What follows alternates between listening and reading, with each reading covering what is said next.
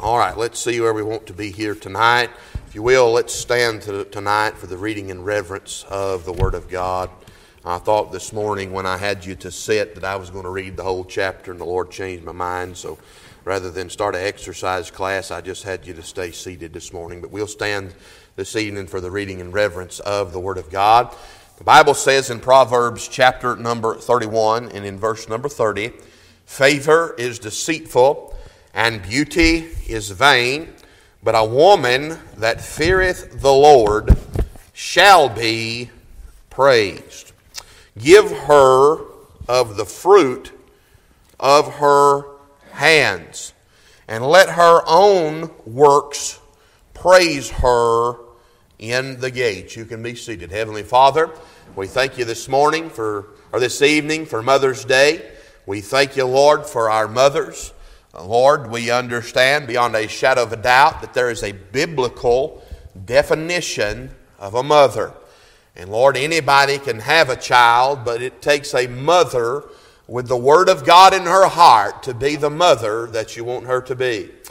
And Lord, I'm not just here tonight to celebrate what a woman can do by giving birth, but we're here to celebrate, Lord, the kind of woman that you show us in the Word of God that we need in our homes and in our churches. And Lord, we thank you that you've given us some here in this local assembly. And I pray, God, that you'd help us, Father, for just a little while to look into these Scriptures. Lord, give us clarity of thought and speech, and help us, we do pray, not our heart to browbeat or to be mean or angry or fussy, but Lord, just to take a view through your eyes, through the Word of God, at what you expect out of mothers. And Lord, we'll give you praise and honor and glory in Jesus' name. Amen and amen. All right, so let's look here in verse number 30. The Bible says, "Favor is deceitful, and beauty is vain, but a woman that feareth the Lord, she shall be praised. Give her of the fruit of her hands." Now we understand that when you plant something or something grows, whether it be a tree, a fruit tree, or whether it be something in the garden, the idea behind the planting of that seed is for eventually for that seed to come to fruition. Eventually that seed will begin to grow, and it will turn into become whatever plant that God has designed it to become. Based upon the seed that is planted. And the idea is eventually through a process that plant will come to fruition, and you will be able to partake of what is on that plant. All right? We find here that this woman here, this virtuous woman, the Bible says she considereth a field in verse 16 and buyeth it. With the fruit of her hands she planteth a vineyard. Now, why is it that she has considered this particular ground? Why is it that she is planting this vineyard? Because she is expecting that there will come a time through an investment of her time, an investment of her money. See, it takes more than money, but it took the work of her hands, right? She's seen a field, she considered it. What does that mean? She looked at it from a prospective viewpoint. She seen the field and said, I believe that field would be a good field to plant a vineyard in. And she had a vision of what she wanted that field to do. And she was willing, when she bought that field, having considered the work and the effort that it was going to take for that field to do what she hoped it would do, that eventually the idea was through financial support of purchasing the field, through labor, that this field would produce something and give back to her and to her family, right? So she's purposing for to plant this vineyard with the thoughts that this vineyard would eventually bring something back to her. But I want you to notice this, and when we're looking at fruit, it says, "Give her of the fruit of her hands." Now, if you will, go to Proverbs 14 for just a moment, and let's look at verse number 1. Proverbs 14 and verse number 1. Every wise woman. Now, right there I want to pause.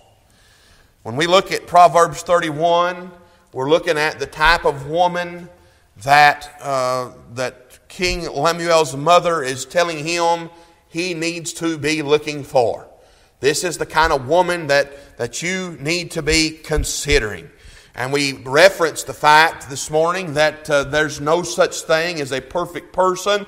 There's no such thing as a perfect wife, a perfect mother, a perfect woman. I mean, we understand that woman should have the right kind of heart. She should not be stagnant. She should be moving closer to that of conforming to the Scriptures and to the Lord Jesus Christ, because we see even the mother of Jesus Christ in Luke chapter number 2 come down very hard on Jesus just for doing the Father's business.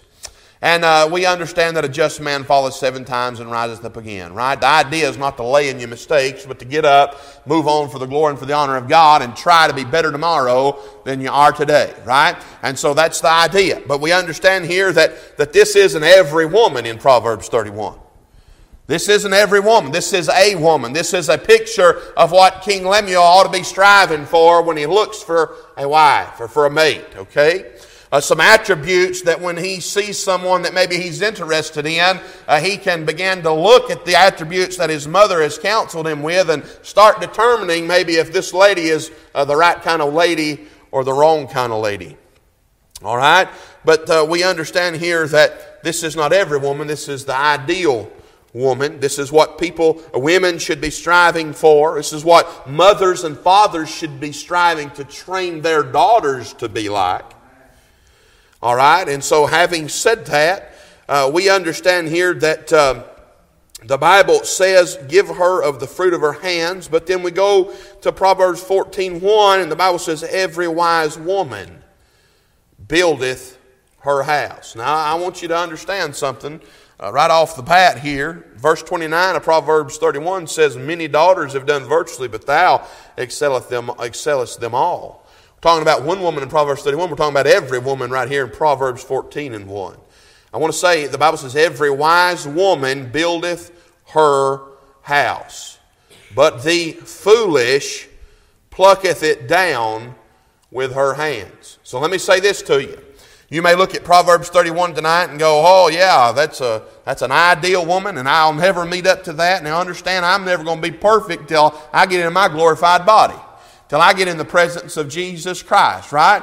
But we're trying to conform. We're trying to transform, if you will, into the image of God's dear Son, right? And so to transform, we have to be actively moving in that direction. But understand here that every wise woman buildeth her house. First of all, a foolish woman can't build a house, she'll tear one up. But a wise woman buildeth her house, but the foolish plucketh it down with her hands.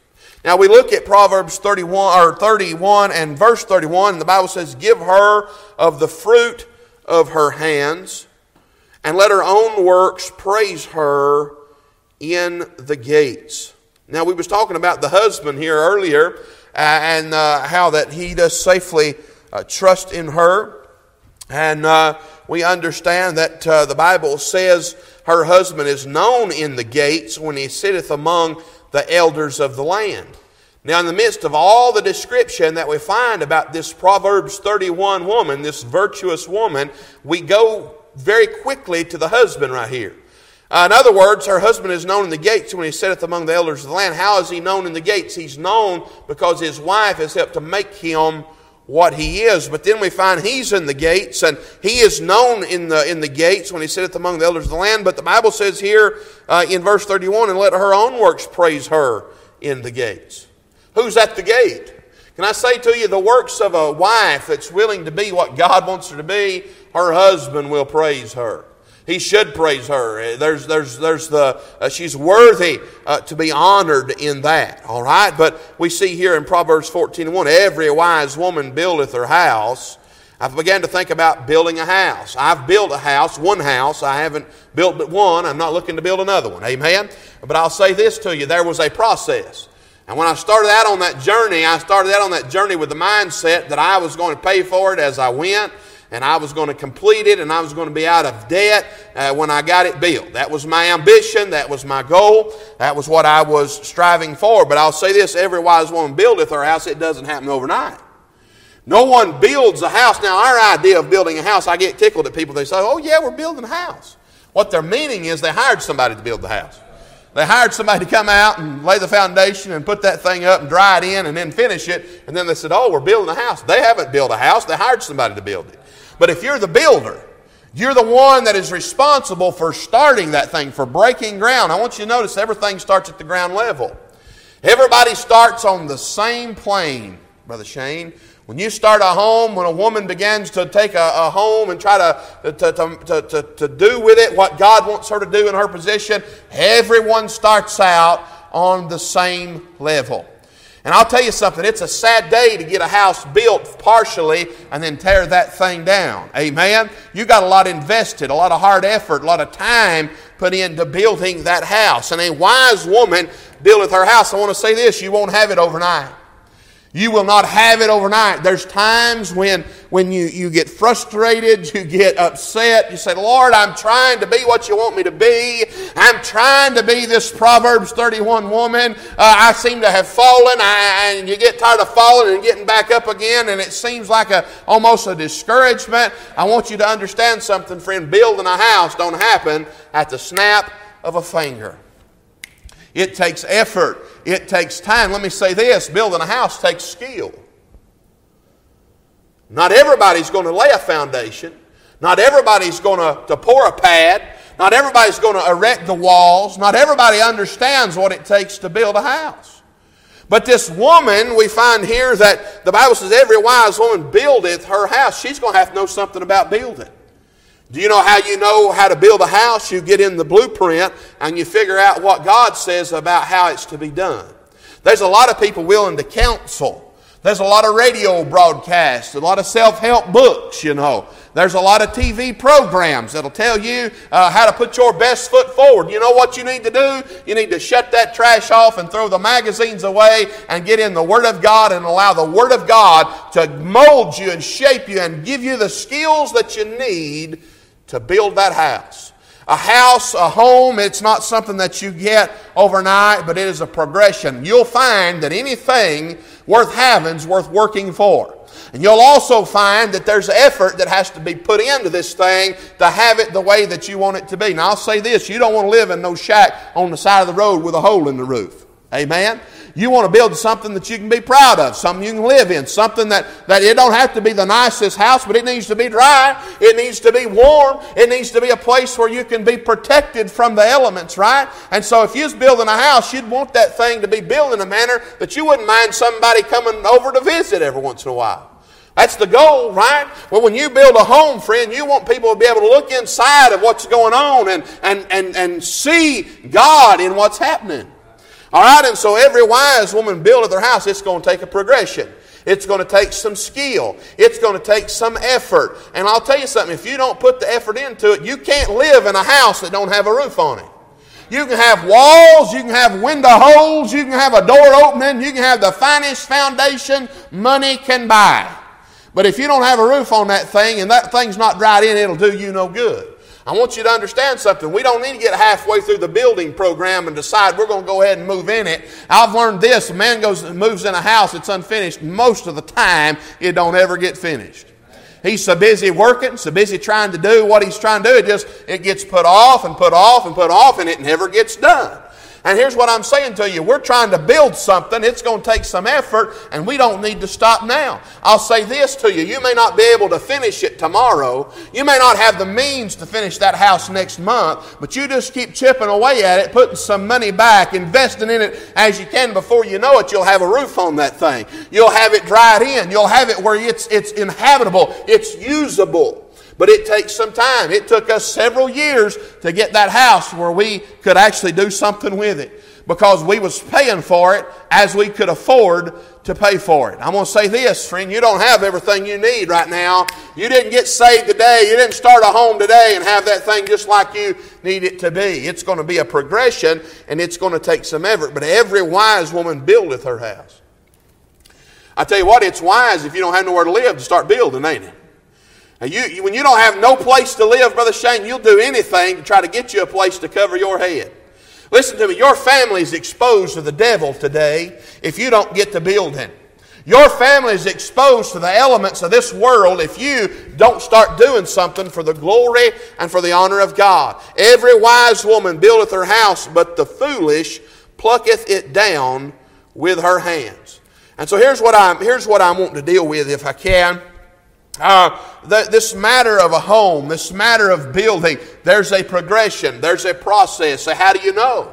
We find it when Paul writes to Titus. Go with me to Titus 2. And I'm not going to re-preach these texts. I'm not going to deal with the same things. I'm going to show you something, though, if the Lord will help us, about what Paul is telling Titus here in Titus chapter number 2. Now, obviously, this building program has to start from the ground and work its way up, right?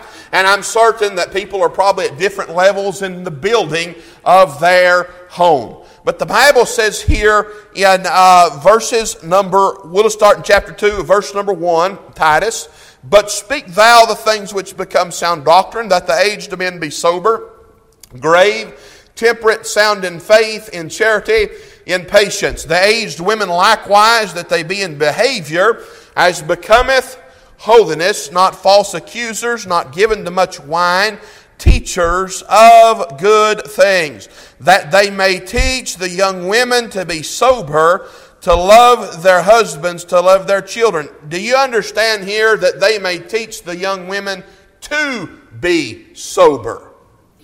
That means there's the very high likelihood that a young woman will not have the mental understanding that she needs to have to be what God wants her to be in her role in the home. So wouldn't it be good if we had some older folks today in the church that could help there, right? Now you're going to find we're having a famine in today's society for older women that know anything about it. See, we get women now that's 70, 80 years old that moved into a life that things, amenities and all the wealth that we see today in the nation that we live in, those things began to steal away homes from back in those days and rob them from the church. And people began to have better and more things that please the flesh. And now there's such a moral degradation, we don't have those types of women anymore. All right, but it's still important. It's still necessary. And I thank God for some older women, some aged women, some women that have some age on them. Listen to me. There's a lot of women don't want to tell their age today. There's a lot of women smack you if you tell their birthday. But I tell you, older women are to be honored and appreciated in God's house to help our younger women to be the women that God wants them to be. Amen, right there. That's good. All right, it says that they may teach the young women to be sober, to love their husbands, to love their children. Any woman that has a baby, holds that baby in her arms, there's some kind of an emotional feeling. There's something there. But I want you to understand something. We are always needing to remember what the Bible definition of love is. Love is more than that feeling you get when you get near that thing that brings some kind of an emotional stirring in your mind or in your body. So understanding here, women have to be taught how to love their husbands and to love their children. I'll say this, I appreciate that King Lemuel's mother was invested in training him and teaching him what he needed to look for in a mate. I'll say this, we don't want to send our daughters off into a marriage blind, friend, and not have any idea of what it is to be the wife that God wants them to be. That is something that we instill in, train up a child, right? It's right for me to teach my daughters in the age that they are right now what God is expecting out of them as a wife and as a mother. And I'll tell you right now, friend, I'm not teaching my children that they need a $150,000 to $200,000 college bill just to turn right around and start a family. Listen to me. What I'm teaching my daughters is that they've got a home in the future somewhere with a man that God has set aside just for them, and they have an important role to play in training up some children to be what God wants them to be. That's what I'm shooting for, all right? And if you don't agree with that, you just keep it to yourself tonight, all right? It says to be discreet, chaste, keepers at home, good, obedient to their own husbands, that the word of God be not blasphemed. Young men likewise exhort to be sober-minded. Here's what I want to call your attention to. This matter of keepers at home keeps coming back home to me. But I want to show you something about this keeper. We're talking about building a home. We're talking about a progression. We're talking about how that the older women are teaching these younger women what they need to be in their homes. But here's what I want you to see. The Bible says a keeper at home. What is a keeper? Now, we've looked at this, but I want to show you the other side to this definition, all right? A keeper is one who has custody or superintendence of anything.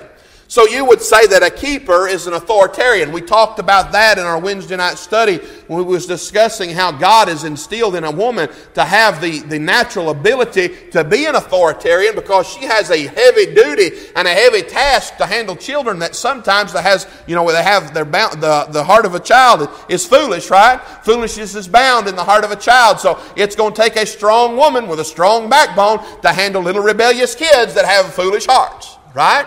And so we talk about the authoritarian part of this definition of a keeper, but a keeper is also one who retains in custody, one who has the care of a prison and the custody of prisoners. Go with me quickly to Genesis 39 and verse number 21. Verse number 21 of chapter number 39. I'm in Exodus. That would be why I can't find the right scripture. Genesis 39 and verse number 21. But the Lord was with Joseph and showed him mercy and gave him favor in the sight of the keeper of the prison. What are we finding here? The guard. Right? You look at the Philippian jailer, and you understand that Philippian jailer was given the task, if you will, of keeping an eye and a watch out for Paul and for Silas. Right? He was a keeper of the prison. So can I say to you, a keeper is more than just an authoritarian, but a keeper, Brother Gene, is a guard. Now, I want to say this. There's another reason why God gave women this natural ability to be an authoritarian. Listen to me right now. You let somebody sneak up, me not be around, on one of my kids to hurt them, you've never seen a woman climb up the backside of a human being like my wife would. I'm telling you right now, I'd rather fight two men twice my size as to fight my woman if she's mad. Amen. Here's what I'm saying to you tonight. A keeper is a guard. We're supposed to be guarding our children today. And so we're expecting older women to teach the younger women to do what? To love their husbands, to love their children. That's a commitment, amen? Love is a commitment. Hey, you don't always like getting up at 3 o'clock in the morning when that child's puking. Amen. When the puke's all over the carpet and the walls and they're sick and they can't quit coughing and there's snot running everywhere and you're pulling your hair out because you haven't slept in a week, nobody's enjoying that. That's a commitment. It's something that you do. That's part of your job, okay? And so there's good in this, but there's some rough nights ahead, amen. And so we understand that. But she's more than just an authoritarian. She's a guard. And we find here that they're to love their husbands, to love their children, to be discreet, chaste, keepers at home. How can you guard? Now listen, I'm not trying to be rude, but how can you guard a home if you're never there? How can you guard your children if you're never there? And listen, there's a lot of folks today that'll shove their children off on everybody else. It's not everybody else's duty to make sure my children are growing in grace and knowledge, and that my children are being raised in the nurture and admonition of the Lord, and that my children are loved and taken care of. It's my job. It's my wife's job. We live in a society today where people are kicking their kids out on everybody, but they're never taking care of them themselves. That's not God's design. I don't want my children learning from somebody else. I want my children to learn what the Bible says from me and my wife, from our example, and from living in our home. And so what I'm saying here is a keeper is a guard. You can't guard something if you're not with them. You can't guard something if you're not there. And so I want to say this, it's an investment to be a mother. It's not an assembly line where we're just running things off into a box. I mean, these women having babies left and right and chunking them. I mean, they just put in legislation in the state of Kentucky where you can have a baby, stuff it in a hole somewhere, ring a bell, and somebody will come get it. Where have we fallen to in this nation today? Hey, keepers at home, we need mamas today that will take their children and will love their children. And we need young mothers to see examples in older women today. And that's why I still say I'm in favor of mamas and grandmas and women that love the Lord. And we got a society today of women that's 60, 70 years old. They'd rather go out here and buy a Mustang with the top down on that thing and try to dress like they're 25 and keep up with somebody that's half their age. That's ridiculous today. It's ridiculous today. We need younger women to look up to the older women, but I'm finding that the older women are trying to be what the younger women are. I'm telling you, it's a sad day that we live in, but a keeper is a guard. We're supposed to be guarding our children today. And so what we need is we need something for our younger women. We need something for our young people.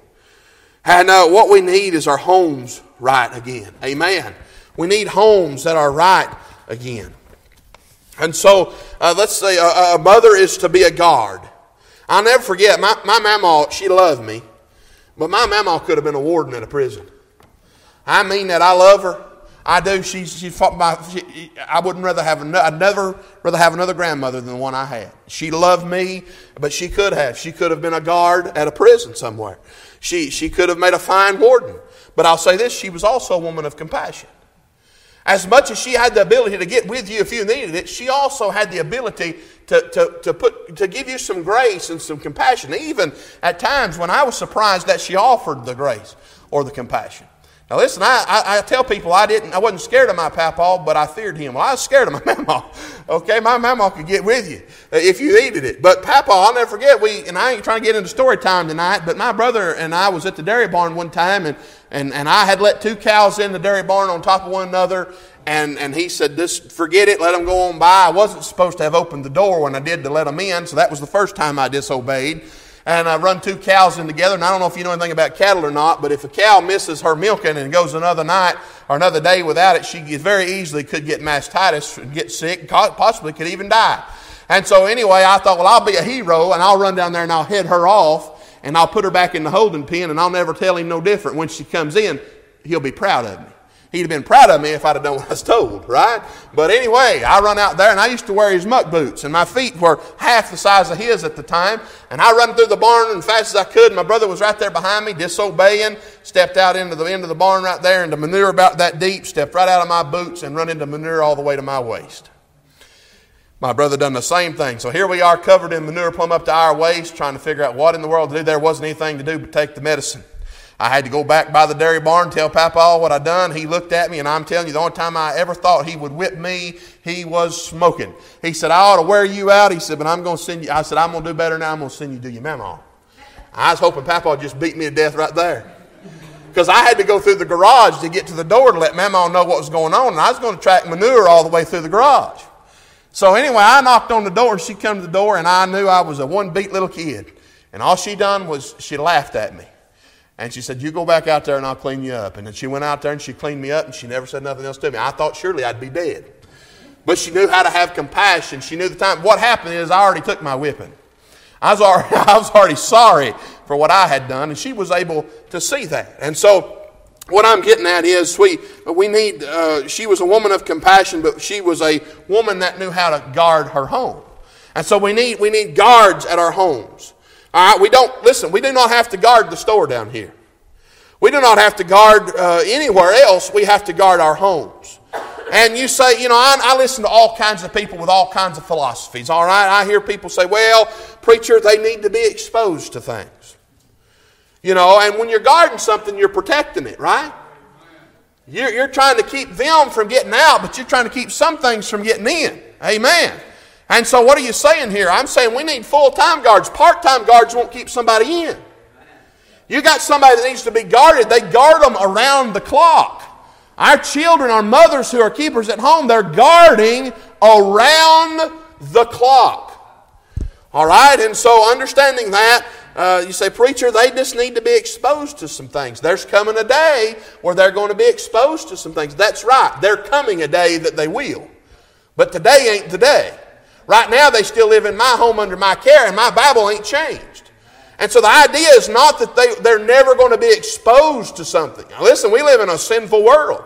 Oh, my children will be exposed to some things one of these days that I hate that they're ever going to be exposed to. I'm just going to be honest with you, just because of the society that we live in today. They will run into some things. But I tell you what, when they run into it, I hope it floors them. I hope it shocks them. I hope it messes with their mind so bad that it runs them back in the other direction. And then they begin to think about how that we had guarded them from all this time. It's not that I can change the world. It's not that I can stop that from ever being exposed to them, but it's me training them on how to react to that when they are exposed to it. And so, but you're supposed to teach them how to react to things that are ungodly. And if you're allowing these things in your life and in your home as if it's okay, you're teaching them that these things are all right and they're okay. It's not. They need to see us guard our homes. Not only do we guard them, but they need to see that we are guarding them. All right, so what does the Bible say? Brother Martin says we are to abstain from all appearance of evil. To stay away from it, to move, to go the other direction. We just embellish it. We just own it today. Well, they need to be exposed to it. If they're never exposed to it, they're not going to know how to react. No, that's not at all what it is. That's a sorry excuse for mamas and daddies to do what they want to do, and they're letting their kids be involved in things they shouldn't just because they're too sorry to separate themselves from the world. Thank you, amen, that's right. That's exactly right. That's what's happening. And so we're to abstain from all appearance of evil. You know what we're supposed to do? We are supposed to be teaching holiness today. That's exactly right. And so what are we saying here? Look at Titus again. I want you to notice this. Titus chapter number 2, verse number 3. The aged women likewise, that they be in behavior as becometh holiness. As becometh holiness. As becometh holiness. What are you saying? Are we looking at a holy woman here? We're looking at her, has some attributes and some characteristics that are moving her towards holiness. Oh, there's no such thing as a perfect woman. Amen, I agree with that. But that ain't a license today just to let everything go just because we're not perfect men or perfect women. We're to be moving in the direction of holiness. Now I want you to notice 1 Peter chapter number 1, verse number 15 says, but as he which hath called you is holy, so be ye holy in all manner of conversation. That ain't talking about what comes out of your mouth. That's talking about the way you live your life. And so what are you saying? So preacher, you're trying to teach sinless perfection. Oh no, I know I'm a sinner, and I know you are too. But I know today, in the day that we live in, it's easy to walk around justified in our actions because, they're going to have to be exposed to it somehow. They don't have to be exposed to it at your house. They ought to see you react to it in a negative manner because God reacts to it in a negative manner. And you and I are supposed to be what? Transforming in the image of God's dear Son. So his reaction to sin should be our reaction to sin. And God doesn't overlook sin today, friend. He never has. So the Bible says, but as he which hath called you is holy, so be ye holy in all manner of conversation, because it is written, be ye holy, for I am holy. You know why we're to be holy? Why we're to be striving for holiness? Because we serve one that is holy. And we're supposed to be transformed in the image of God's dear Son. So that you may teach the young women to be sober. But we understand first the aged women likewise that they be in behavior as becometh holiness. Like the older women are going to have some behavior that they own of their own accord before they can give it to the young women who are in need of it today. Amen. We're going to have it. We're going to have to get that way. And I'm telling you the gospel truth. I'm dealing with the men on Sunday mornings at Sunday school. I'm not beating up on you ladies. But I am saying this today. Everybody, Mother's Day rolls around, and there'll be mothers that get cards that say, oh, you're the greatest. You're the best. They never had them in church. Half of them didn't have nothing to do with them growing up. And all it is a carnal joke is what it is. It's a joke. I tell you, I believe in honoring mothers that are Bible mothers. The biblical definition of mothers. You know why? Because we need them and we don't have many of them. Amen. We don't have many of them today anymore. I wish I could fill a church up, a local assembly up with some of my mamaw. If I could have had 100 like my mamaw in church, friend, we would do something. We would do something. All right, so here's what I'm saying to you. But as He which hath called you is holy, so be ye holy in all manner of conversation. Now, I want to remind you of something here just real quickly. And I know we read Romans 12. We use Romans 12 and 1 a lot, but I want to call your attention to something in these verses of Scripture. Romans chapter 12 and verse number 1 says, I beseech you therefore, brethren, by the mercies of God, that you present your bodies a living sacrifice, holy and acceptable unto God, which is your reasonable service. Then the Bible says, and be not conformed to this what? World. Be not conformed to this world. Now we have the attitude that we're just exposing them. We're just letting them see it for what it is. They're going to see it someday. It says, then be not conformed to this world, but be ye transformed by the renewing of your mind. So here's what I want to call your attention to. There's something that we see in Romans chapter number 2, these two words. We see two things here in Romans chapter 12, verse 2. We see the world and we see the mind. Now you understand that a child has to be trained. Why? Because foolishness is already bound in their heart. So they've already got a negative problem when they were born. And they need something positive put into their life. All right, so what you put into them, what you instill in them, is what's going to make the difference. Because the world, we know, is going to instill in them everything that's wrong.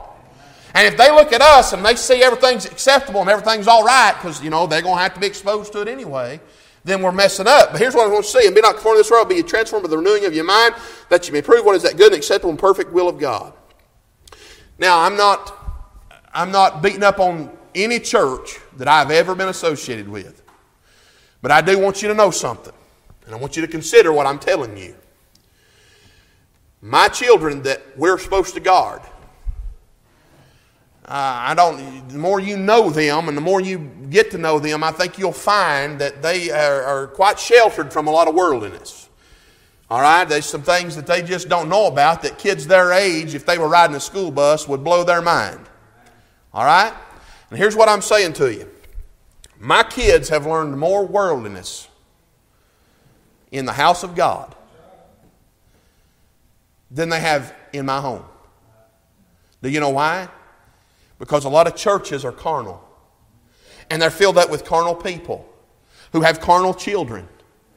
And you understand that we are so carnal today in our Baptist churches and in our good, godly Baptist homes that we allow things to filter into our life and our kids to be exposed to things that they go exposed to other children.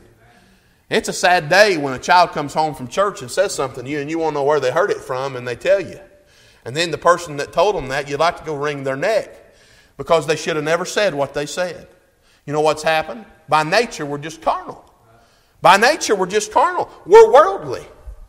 And you say, you're cutting hairs here. Let me say to you this right now. We see two things, world and mind. Now this morning we was looking at Romans 12 and we seen conformed and sober. But tonight I'm looking at these two words, world and mind. I want you to know something right now. Every battle is won or lost in the mind. Every battle you fight, every battle you face, every failure you make in this world, it will first be won or lost in your mind. Once your flesh reacts to the mind, you've already relinquished control. You've already given up. You say, oh, what a boring life. It's only boring to you, friend, because you can't see the value in doing some other things other than filling your mind with stuff. We're producing a generation today of shallow Christians with no substance. People have two lives today. A lot of people that attend Baptist churches that listen to solid preaching, they have two lives today. They've got the church life and then they've got the regular life. They come to the house of God on Sunday and they live in a spiritual world on Sunday and they go back home and on Monday they start their regular life again. They watch the trash on TV they shouldn't watch. They look at the trash on the internet that they shouldn't. They listen to the trash on the TV that they ought not. And they don't listen to anything that has any virtue and has any praise. They don't sing psalms and spiritual hymns. Their mind's not stayed on the Word of God. It's just on all the worldliness that they pump in. Then they come back to church on Sunday. They sit down in the same pew and suddenly they listen to spiritual things. And they've put a divide in their life where this compartment of my life is spiritual and this compartment of my life is filled up with the rest of the world. That's not what being a Christian is today. They have two lives. Church on Sunday, and they try to spiritualize things, and then back to the normal, and it's completely separated. Now, I want you to understand something today. You say, preacher, you're picking on everything that's in my life. We got to expose our children to these things. Listen to me. Listen to me. 1 John chapter 2 says, love not the world, neither the things that are in the world. If any man love the world, the love of the Father is not in him. For all that is in the world, you see this world come up. Now I want you to stop and think on something. And maybe I am picking, but I'm just going to pick a little while longer, okay? We live in a generation today where there's kids that are 6 and 7 years old that can give Shane a lesson on how to operate his smartphone. We got people in the Baptist church today that's turned their kids and grandkids loose with a phone connected to the internet. Say, preacher, you're picking. We live in a different world. Can I say to you, do you know what that internet is connected to? What that internet is? It's the World Wide Web. What you've done is you've handed them a little compartmentalized computer that gives them access to everything this world has to offer. Oh, we go to church and we love the Lord. Here's you a smartphone, honey. You won't go to bed on time because you'll be looking at all kinds of ungodliness tonight, but we love you, darling. If you loved her or loved him, you'd take it away from them. You'd throw it in the trash. You'd do whatever you got to do to get rid of that mess because it's ruining our homes. It's ruining our homes. Happy Mother's Day. Oh boy. 1 Peter chapter 2 says, dearly beloved, I beseech you as strangers and pilgrims. Ain't that what we are today? Strangers and pilgrims. Abstain from fleshly lust. Which what? War against the soul. You know, we're supposed to be fighting battles today, friend. We're supposed to endure hardness as a good soldier. What we've done is we've sat down and watched people get shot to death, and we're not fighting no battle. What we're doing, we've invited the devil into our houses. You know what we've done? We've given to our kids. You know what you do when you give a kid something they don't need? It comes from your hand into their hand. You know, my daughter can't afford a smartphone. You know that, right? My daughter can't afford cable TV. My daughter can't afford the internet. If she's got it, it's because I give it to her. Now let that sink in here for just a moment. If she's got it, it's because I give it to her. Now I want you to remember what Proverbs 14 says, every wise woman buildeth her house. You build a house with your hands. You know how you tear one down? With your hands. It said, but the foolish plucketh it down with their hands. You know what's tearing our homes apart right now? It's all the things we're giving to our children with our hands that they don't need access to. Listen, the world's out to get your children. The world's out to get you. And our churches are in shambles today because the devil has free access to everyone's home. I used to say the devil fights the church. The devil's quit fighting the church. The devil's fighting the home. The devil's fighting the house. There'll be people that go home tonight, walk out of a Baptist church, get in their car, listen to Conway Twitty on the way home or some trash on the radio, and then they'll go down here and they'll turn on their television and they'll watch something, they'll watch two men or two women hugging on each other in an unnatural way, and they'll say, oh, it's just the way things are today. No, you're inviting that stuff in your home. You're not exposing your children and teaching them nothing. What you're doing is showing them that it's all right. You're desensitizing them to something that they should not be desensitized to. But when I don't allow it in my home, and when I tell my children it's wrong, when I show them what the Bible says, then when they see it out in this world, they don't want nothing to do with it, friend. But what we've done is we have allowed this stuff to go unchecked, and what we've done is we've taught our children just the way things are. Just the way things are. Listen, I mean this. You see two men holding hands in an unnatural way, loving up on each other, it ought to make you puking sick. But you know it don't anymore. It don't bother nobody anymore hardly. Why? They're desensitized to it. A wise woman builds her home. She'll guard her home. Now understand something, if you will, that being a keeper means a guard. So she builds her home, she guards her home, but she keeps her home. I thought being a keeper was a guard. I'm not talking about the same kind of keeper. Here's my message tonight. Proverbs 31, when we look at it, and you let me use this country terminology, if you will, but I remember my old papa always say, oh boy, she's a keeper. Why? Because she had some attributes that he thought was worthy of hanging on to. Why, she's a keeper. Well, here's what I want to say to you today. We look at Proverbs 31 and we see a keeper. Right? But here's what I want you to see. If you want to be a keeper, you must learn to be a keeper. All right? Here's what I want to say. If you expect to be the type of woman that a godly man desires or wants, or you're going to raise children to be the kind of children that a godly man would marry, then you're going to have to be a keeper at home. If you're going to raise your children to be keepers, a Proverbs 31 girl or Proverbs 31 lady, you're going to have to be a guard, a keeper at home. If you cannot keep, which is to retain. Think about this. I know it's a little bit of a play on words, but if you can't keep things at home like they need to be at home, if you can't guard like things need to be at home, your children never will be the keeper that Proverbs 31 teaches. Now, she builds, she guards, and she keeps. You know, a woman that'll be a keeper at home, Brother Gene, can keep her home. After her job is done, maybe after her children are grown, she'll be able to keep them and retain them in accordance to that Bible right there, because she gave of herself in a time when they needed her to.